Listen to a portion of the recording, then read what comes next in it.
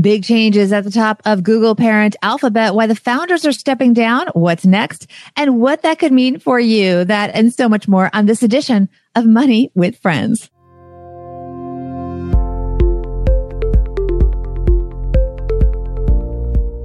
Welcome to the Money with Friends podcast. I am certified financial planner Bobbi Rebel, host of the Financial Grown Up podcast, coming to you from my very grown up kitchen in New York City. And coming to you from Detroit, Michigan, snowy Detroit, Michigan, where we make the Stacky Benjamin Show. I'm Joe Saul-Sehy.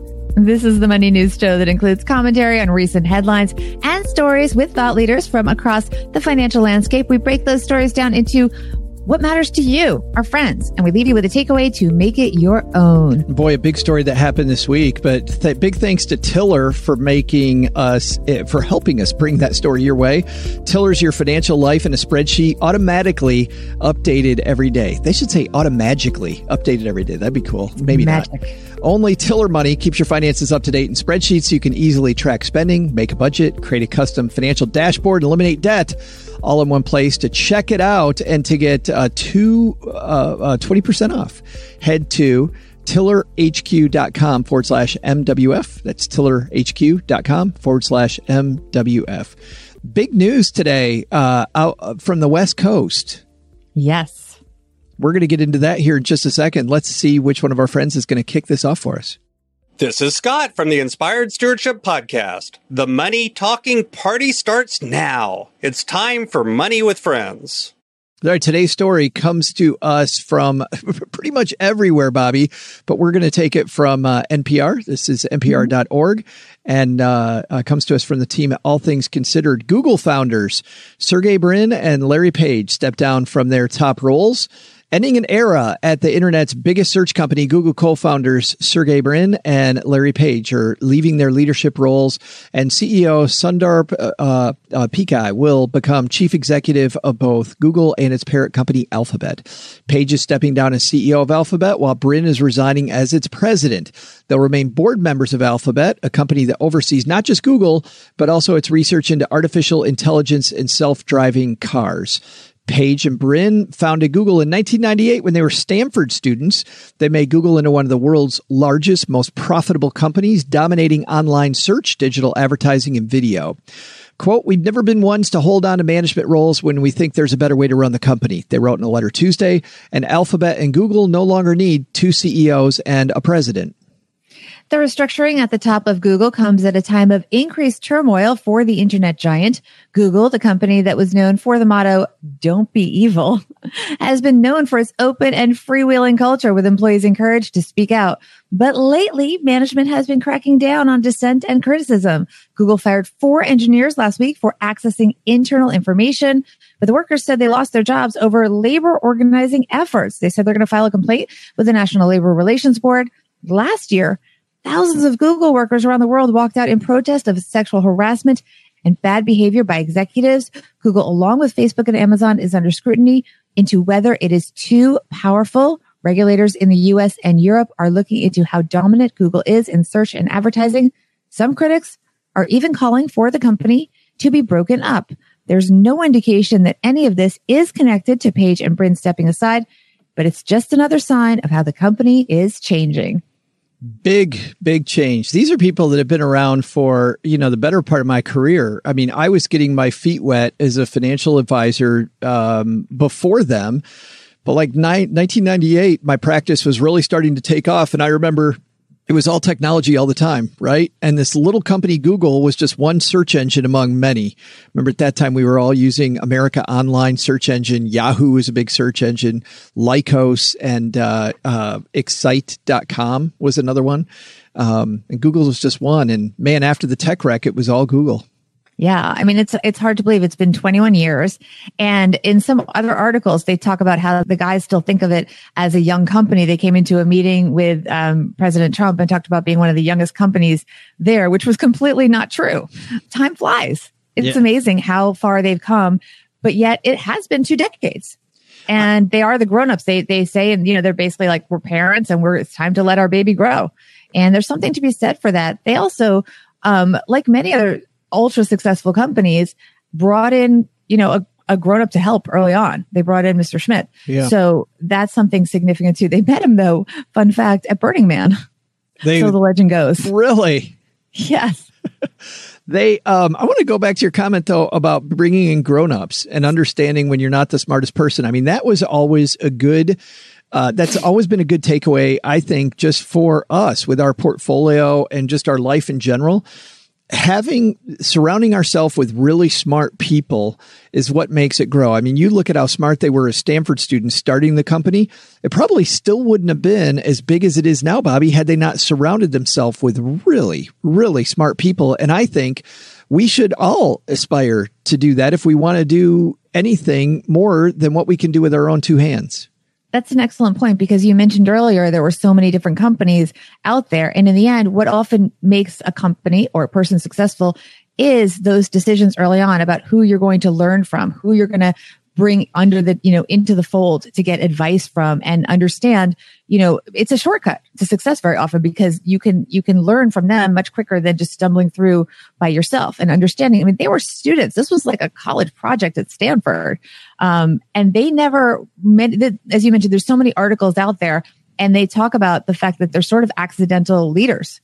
They weren't management students, and they've never really, from, the public's point of view, embraced the minutia and the day-to-day mundaneness of running a company. They're thought guys. They're creative guys. They've got so many cool projects going on there. Yeah, I think that's with a lot of companies in Silicon Valley, that you've got these bright minds that become leaders. I remember even talking to, Chris Hutchins from Grove, which is a tech company which brings financial plans to people that don't have the resources to hire a CFP in person, or some people do, and they prefer to have a machine working with them.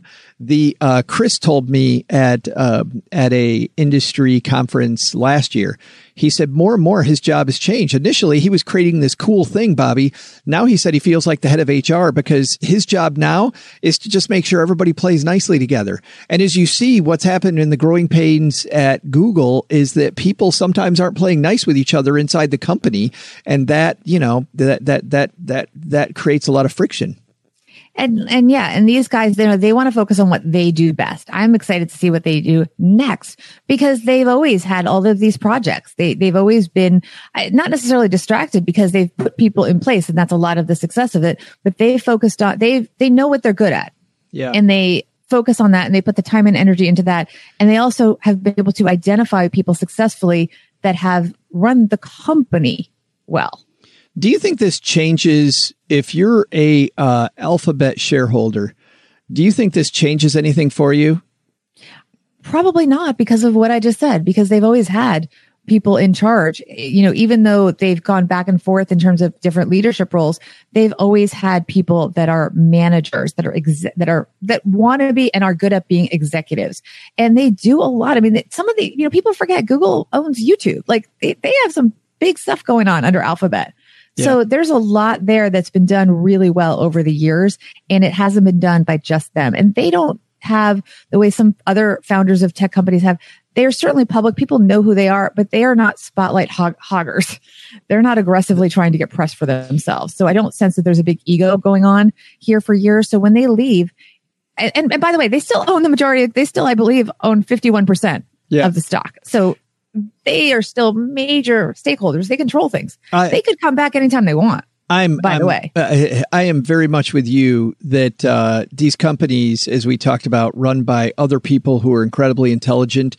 You take them out of the equation, and I don't think at an operational level that anything really changes. And you look at the way Google, as an example, has been run.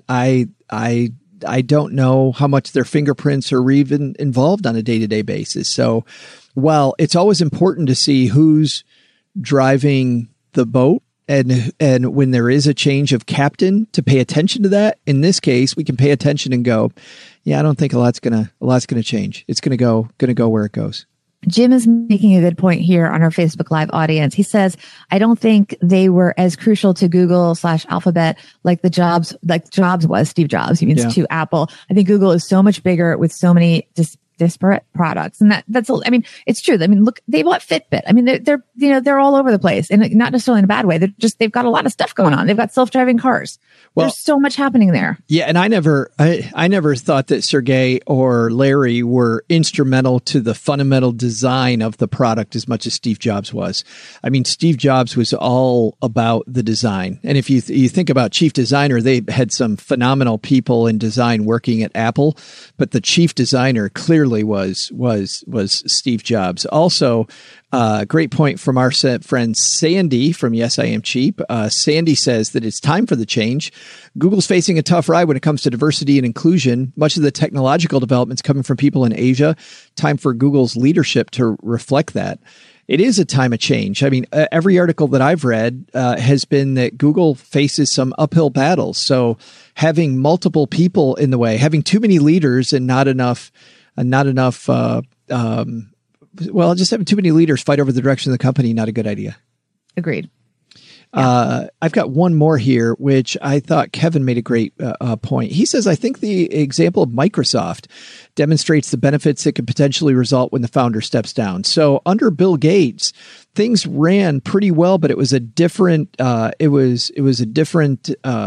and a different ship.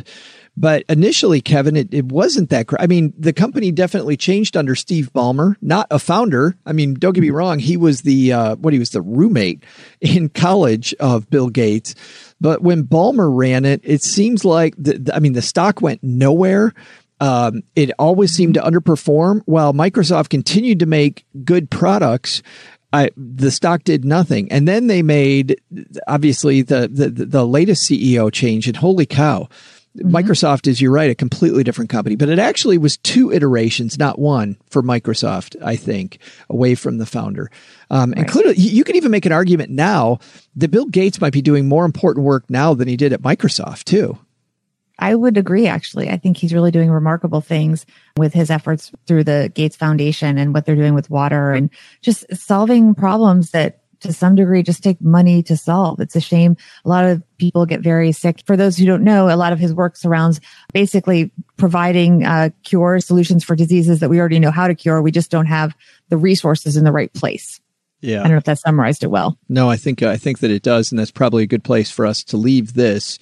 In just a second, Bobbi and I are going to have our big takeaways from what just happened this week at Alphabet. But first, I want to talk just for a second about our sponsor of this show, Tiller, because I use Tiller to manage my budget because of the fact that I get to press the easy button on a spreadsheet. I'm not a spreadsheet guy. I don't like reinventing the wheel and coming up with 57 different ways to slice and dice my budget. I like to work quickly. I like to know the bottom line. But I'll tell you, I've worked with enough apps because on Stacking Benjamins, we have a Friday FinTech segment. So I'm always trying out the latest app. There's always something I don't like. The cool thing with Tiller, if I don't like it, because it's a spreadsheet, I could just change it.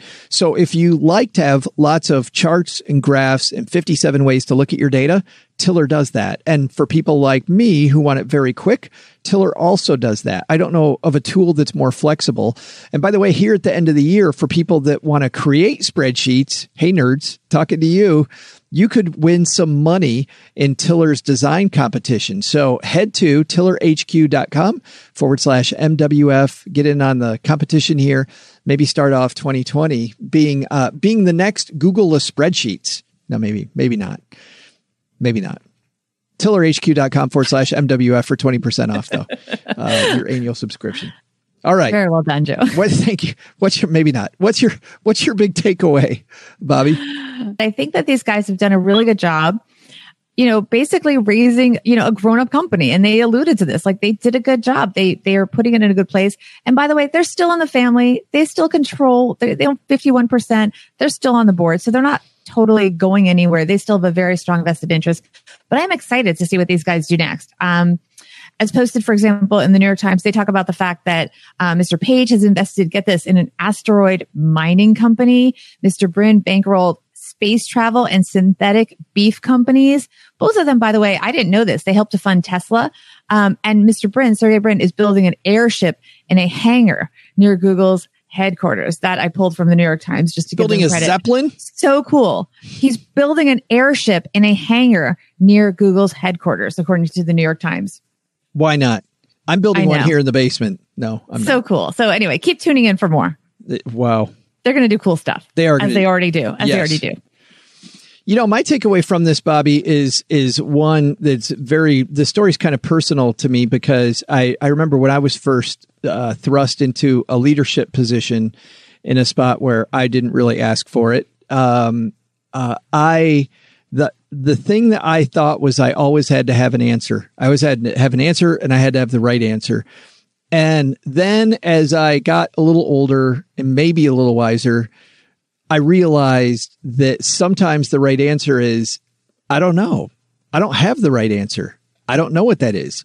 And my job became more to find other people who knew what the right answer was. And at some point, instead of letting other people go, downsizing the people around me, sometimes it's time for me to step back because I'm really not the person who should be doing this job. And to found a company and have the ability to say that I'm not the person for this job, I think is a very powerful lesson for all of us. I think it's going to be a good move for the company, them getting out of their own way.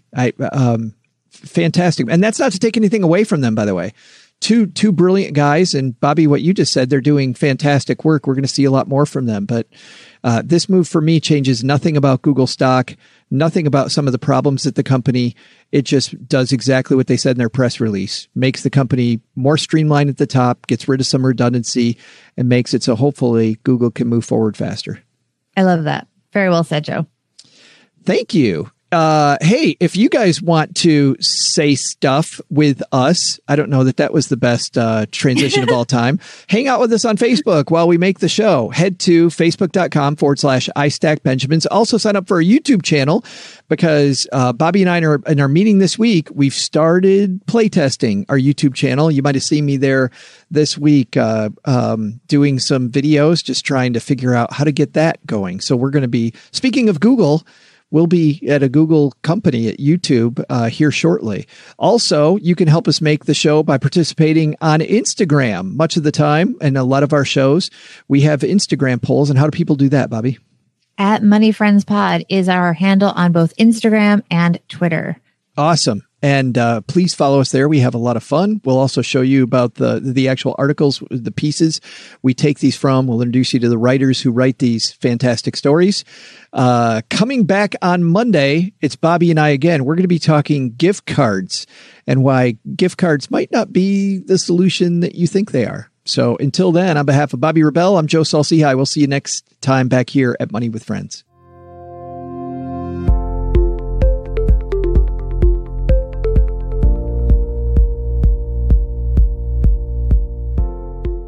This show is created and hosted by Joe Saul-Sehy and Bobbi Rebell and is a joint venture of BRK Media, LLC and Stacking Benjamins, LLC, copyright 2019. Taylor Eichenberg engineered this show and Ashley Wall is the producer.